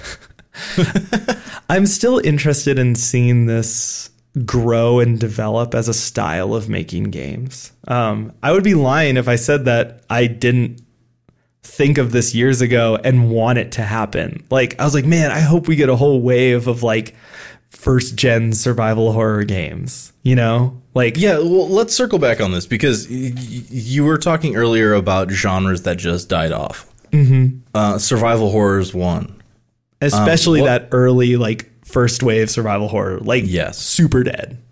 So what other genres that are super dead would you like to see come back? My first thought is car combat. What the fuck happened to Twisted Metal, and why can we not have another Twisted Metal game? Yeah, or another Vigilante 8. Give me that, dude. I want Vigilante 9, bro. Give it to me. Speaking of 70s nostalgia, Yeah. Interstate 77. Yeah, Vigilante 8 was, yeah, they're both like fucking 70s retro. I love that shit, man. Give Yeah. it to me. The terrible fucking like porno music that played the whole time. Love it. Give it to me. I was always more of a Twisted Metal 2 kid. Yeah. No, Twisted Metal is good. I just like the aesthetic of the 70s ones better. What about Carmageddon? Did you play Carmageddon? Yeah, that one actually had a reboot a couple years ago.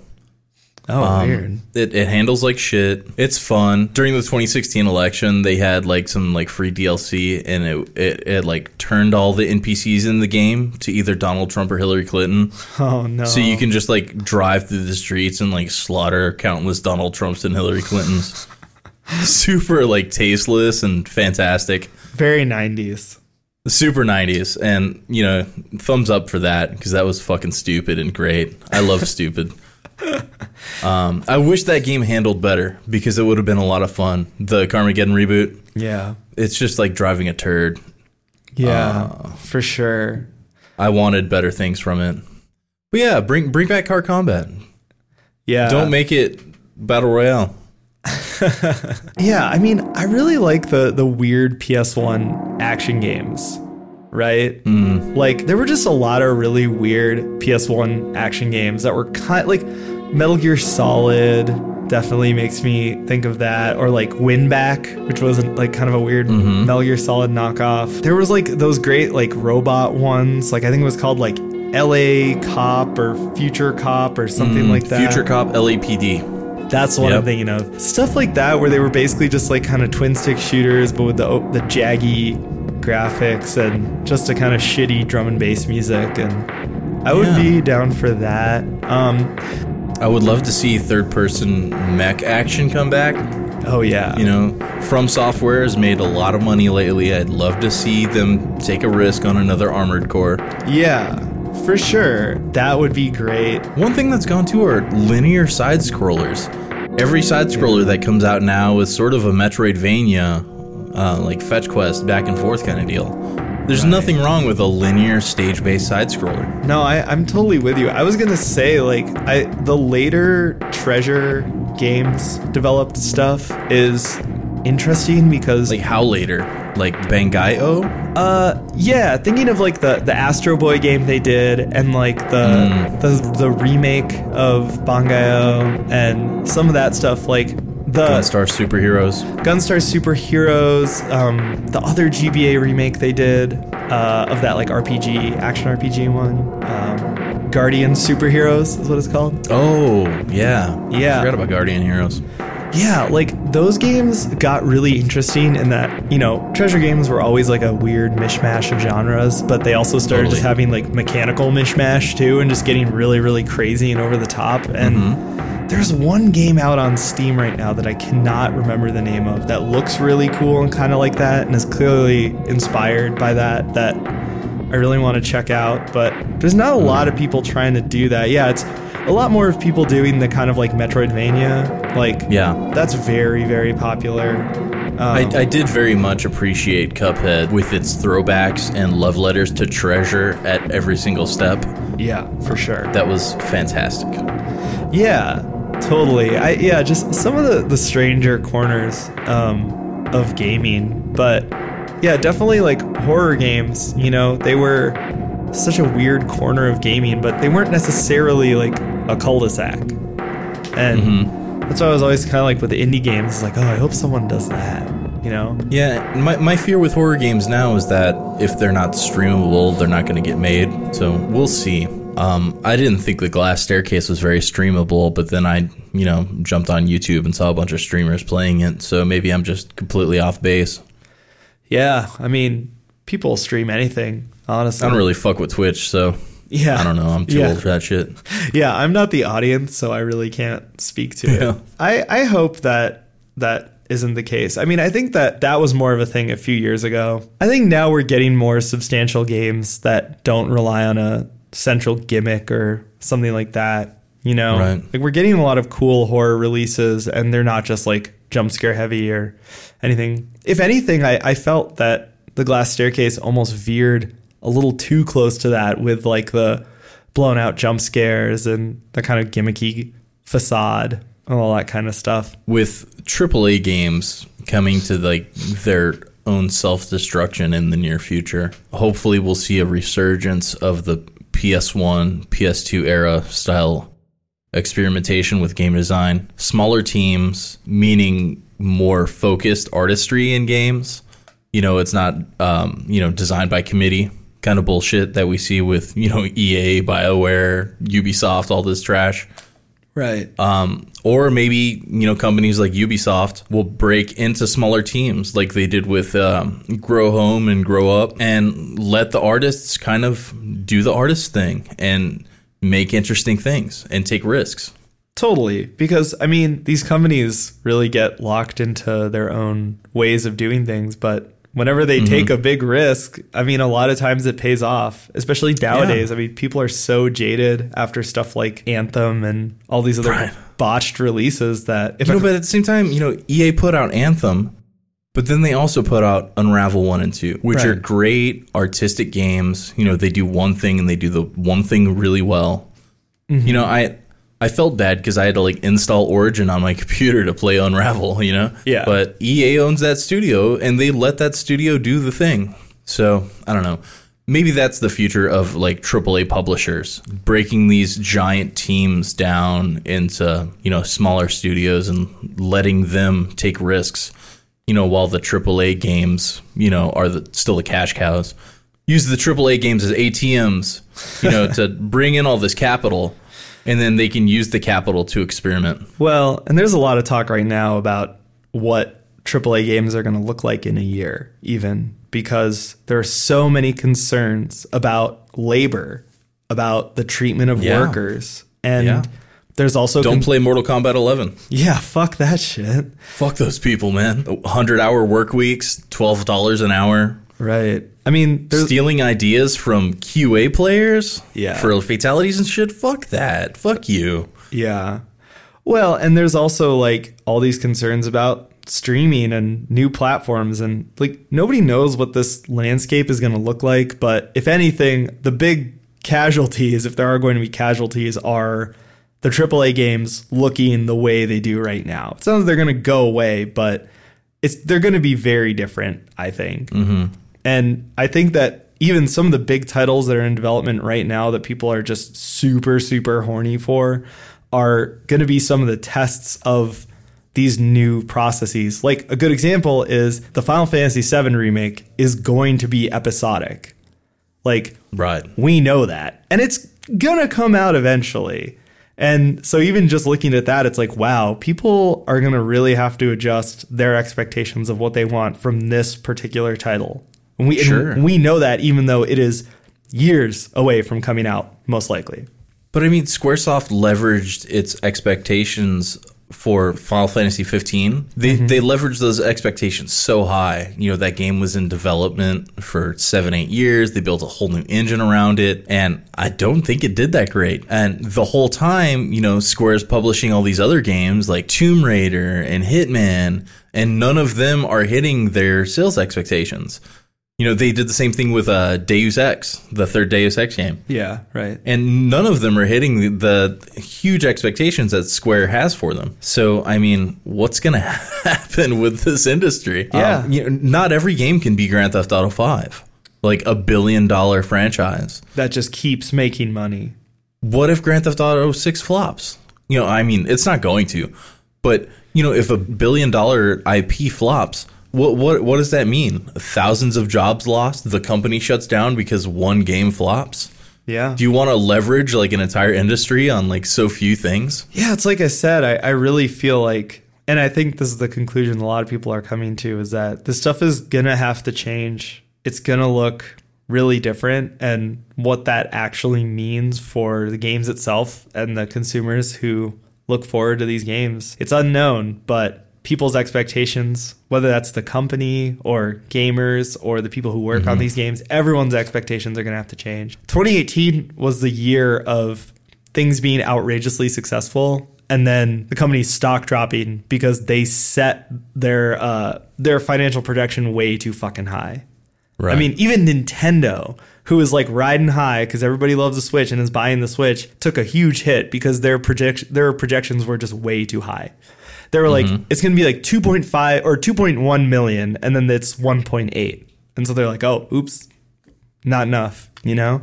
Same with Activision having a record year and then having massive layoffs because they didn't hit their financial projections. It's like, dude, you can't do it. You can't make that much money.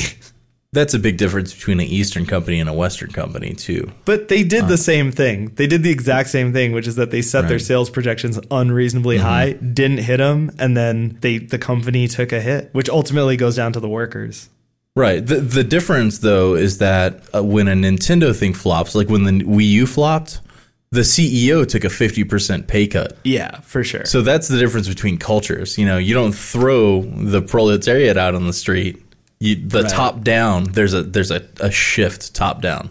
Oh yeah, no, I'm definitely not comparing like the CEO of Nintendo to fucking Bobby Kotick, who's like a piece of shit.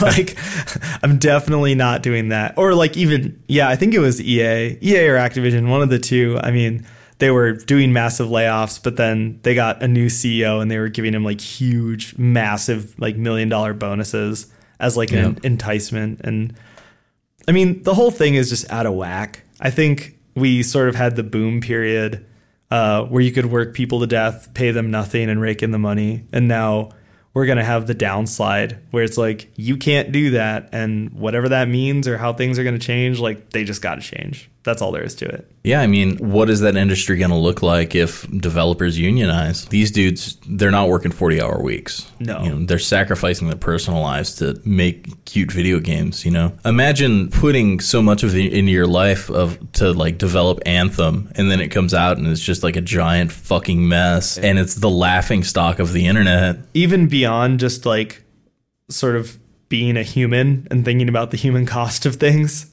Just from a pure business perspective, it's not sustainable because they're losing people left and right to any other industry. I mean, sure, there's people who are just doing other tech jobs, which is the current trajectory for people who are successful, or they're just doing literally any other job just because it's like, I can't fucking do it. It's not sustainable. As video games become more like PC games, like everything just moves towards PC games, they're going to realize that the old model worked, like having expansions. Like, you know, people are willing to pay $20 for something that's really substantial. It's not a sequel. It's an expansion. It adds to the game. You have to make a bigger investment, but you get more. And if you don't want to pay more and experience more of the game, you don't. I mean, The Witcher 3, I will give it props for the way it was released was really good. And that's basically what they did, was that they were just releasing like DLC expansions. They put out a lot of them. They were very clear about what was in everything. And so they're basically like mini sequels.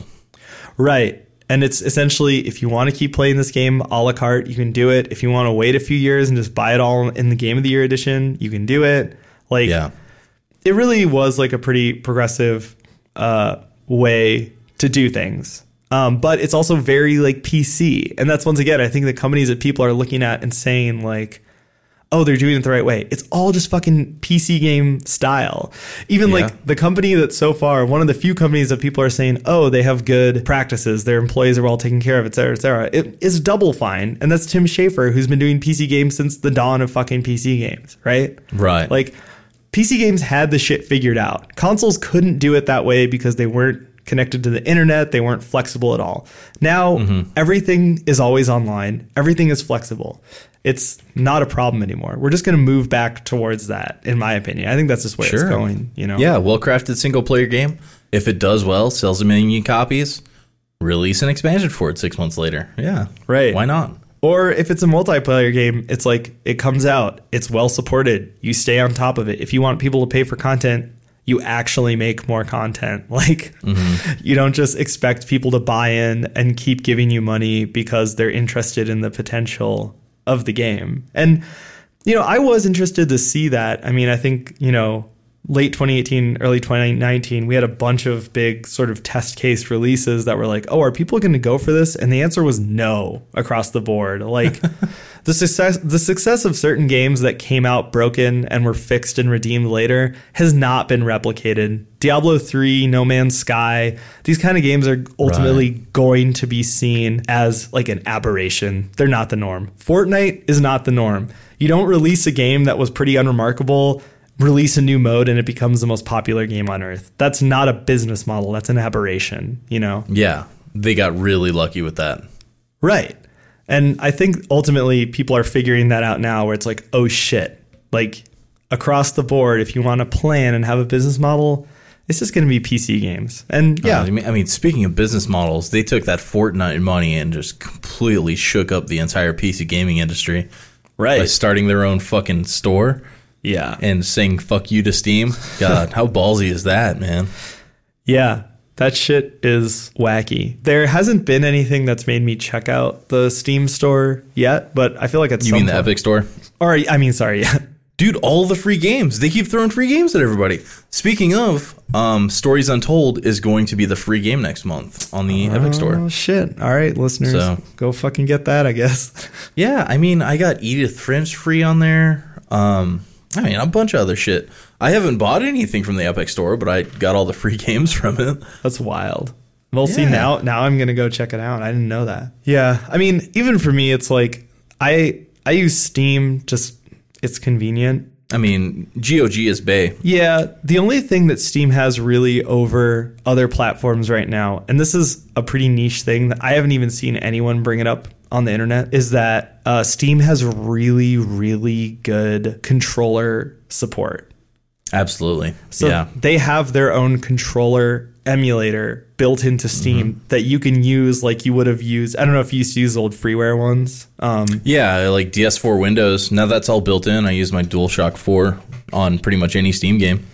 Right. And so, yeah, like I have an Xbox One controller just plugged into my computer, and like I play everything controller. I hate keyboard and mouse, actually. I'm going to totally shoot my credibility here forever. Oh, I'm the same way. And every time I say it on Reddit, I get like downvoted to hell. Yeah. But I'm a couch gamer. You know, I came from console games, and right. I got my PC wedged behind my television. And that's how I play PC games. I mean, like I play them at a computer, but it's like my home like engineering setup. So it's very fucking comfortable. It's super nice. And for me, the two big things is that I work on a computer all day. So I don't want to work on a computer for games because it makes me feel like I'm still working, you know? Totally. And the other thing is that like, I have carpal tunnel and I take care of it. So it's not a big deal, but I don't know, for some reason playing games on a keyboard is way more stress on my wrists than like typing or doing Pro Tools or anything. Right. So like a controller is way, way, way more comfortable than me. And I've read other people on the internet say the same thing. So I know it's not me being crazy. So that for me, like okay, Prey, for example, Prey does not have built-in controller support. That was like my fucking game of the year. Yeah, that was like the best game I played last year. And are you talking about the 2017 Prey? Yeah. It didn't have controller support? Well, it shipped with controller support. And then like they signed like some weird deal with Steam to use their controller support. So stupid. It is stupid. I agree. It's like it's weird. But anyway, the only way you can play that game with a controller is on Steam. That was like the best game I played last year. I fucking adore that game. And it's in the backlog. Well, like, hey, there's an episode on the list for that and Evil Within 2. It's going to be a fucking great episode because I'm just going to freaking go off about how I love those games. No, it's going to be... I got to play both of those. Dude, they're so good. That was like the other best game I played last year. I feel like Prey for a lot of people is like Hitman for me. Like, I keep telling people to play it and no one will fucking play it. I know. I'm going to eventually. Even before you recommended it to me, I saw some footage and I was like, that looks cool as hell. But... that's such a specific thing that I don't usually go for. That Me either. Yeah, I have to just be I got it on a whim and fell in love. Yeah. When I'm there, when I'm in that moment where I'm like, oh yeah, give me dat Hitman, like it's on. But until that moment, you know, I'm elsewhere. But yeah, like I said, I did break up with Dark Souls, so... Oh, you're done with it? You didn't complete it? Hell no, motherfucker. What do I look like? I made a time? Fuck you. How far did you get? Do you know how far in the game? Yeah, I played it for 30 hours, which is a lot of hours for me. Yeah. It's not for Dark Souls, but it is for me, a human. And I got, I would say, depending on how many side areas I was going to do, I got about 60 or 70% through the game. Did you just hit a skill wall where you got to a boss and you were like, fuck this, and just kind of checked out? Well...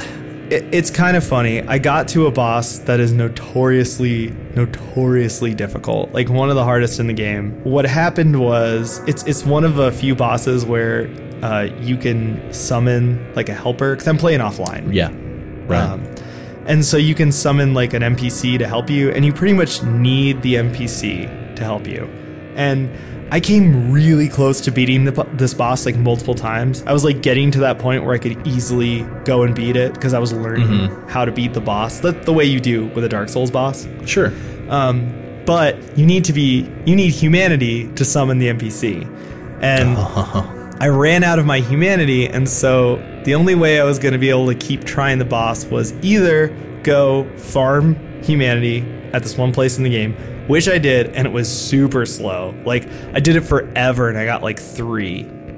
And the other way was to go and kill like a whole giant room packed full of dudes every time before I go and fight the boss. And I did both of those things. Yeah, I did both those things a few times. I got really close to beating the boss, but I just couldn't beat it yet. And I was just like, this boss also has a very long walk to it before you get to fight it, where you have to fight really difficult enemies. So it was like... yeah, I call that the walk of shame, and it's in every fucking FromSoft game. They can never put you in front of the boss. Right. You have to do the walk of shame before you can fucking battle him.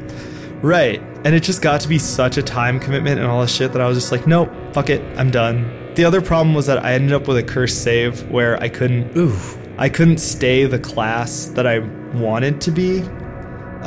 Like I was really good as like heavy sword pyromancer, right? But I had accidentally gotten rid of all of my ways to level up my pyromancy, either by answering questions wrong or accidentally aggroing NPCs. I hated the accidentally aggroing NPCs thing. Oh, that's the worst because the game autosaves and you can't load. Yeah. Ugh. And so I just ended up with a curse save that was going to be so cumbersome to keep going. And I was like, just for my own mental health, I was like, nope, can't do it. Yeah. I'm done. Yeah, I kind of broke up with Sekiro for similar reasons. Yeah. You know, you battle one super difficult boss for hours, and you finally get past him, and then there's 5 minutes of regular gameplay, and then you hit the next wall of the next super difficult boss. Right. And I don't know if I'm just like not in the right mindset this month or something, but I was just like, I'm fucking done right now. I switched it off and started playing Yakuza again. Well, dude, this is actually a great conversation to have in this episode because like I was saying, both the games that we talked about have like that frustration element, and you can have a game that is hard and frustrating. Like it can be sort of unfair and really dogging on you, the player, but if it's presented well enough and it doesn't push you too far, it can still be fun and enjoyable and even weirdly like relaxing. But when a game pushes you too far and you hit that breaking point, you're just like, no, and that's a bad feeling. It's really hard to come back from. Yeah, absolutely.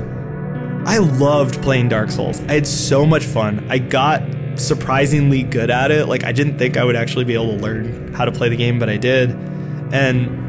But I don't know. Like I don't know if I'll ever play another FromSoft game knowing that they're like that, just because it's like that really was bad. I really didn't like that feeling. Just getting your dick kicked in the dirt over and over again. Well, not that. Just like just having all these other frustrations come into play and ending up with the game just like shitting on me that hard. Yeah. I was like, dude, why can you aggro NPCs? It sucks. Yeah, it's super annoying. And then you're cursed forever.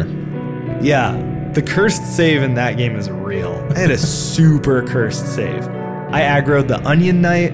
I aggroed or killed accidentally all the people who could level up my pyromancy. God, who didn't I fucking accidentally aggro? Such a bummer, dude. Because I had so much fun. I really liked it. I feel too, it's like, I think I started playing Dark Souls when I was on my like work vacation, my unintentional work vacation. Yeah. And that really helped, where it was like, I don't have anything to do for a week. And then it was like, oh yeah. And then going back to work, it's like, dude, I get my shit kicked in at work all day. Yeah. I don't want to then come home and it's like, what do I do for fun? Get my shit kicked in. Yeah, that was another thing. I couldn't play like Sekiro after work because it takes like a sharp mind.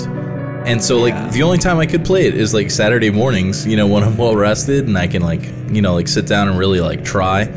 And by then it's been a week and then my skill's gone down because like my motor reflexes are dead because you need such fast reflexes in those games to keep up. I mean, like Sekiro is like Dark Souls on fast forward. So yeah, and it's like during those times that you're talking about, I would much rather do something else, like eat a good meal or go for a walk. Yeah. You know, it's like, and also, I mean, the real Dark Souls for me is like being good at Pro Tools, and also not regaining the like 200 pounds that I lost when I was in high school. So it's like, yeah, I have to like go running and I have to like make music and shit. That's the real Dark Souls. So I have to, more than actually playing the game Dark Souls, I have to work on that. That's the real Steam achievement. Yeah, like doing push-ups. Like, God damn it.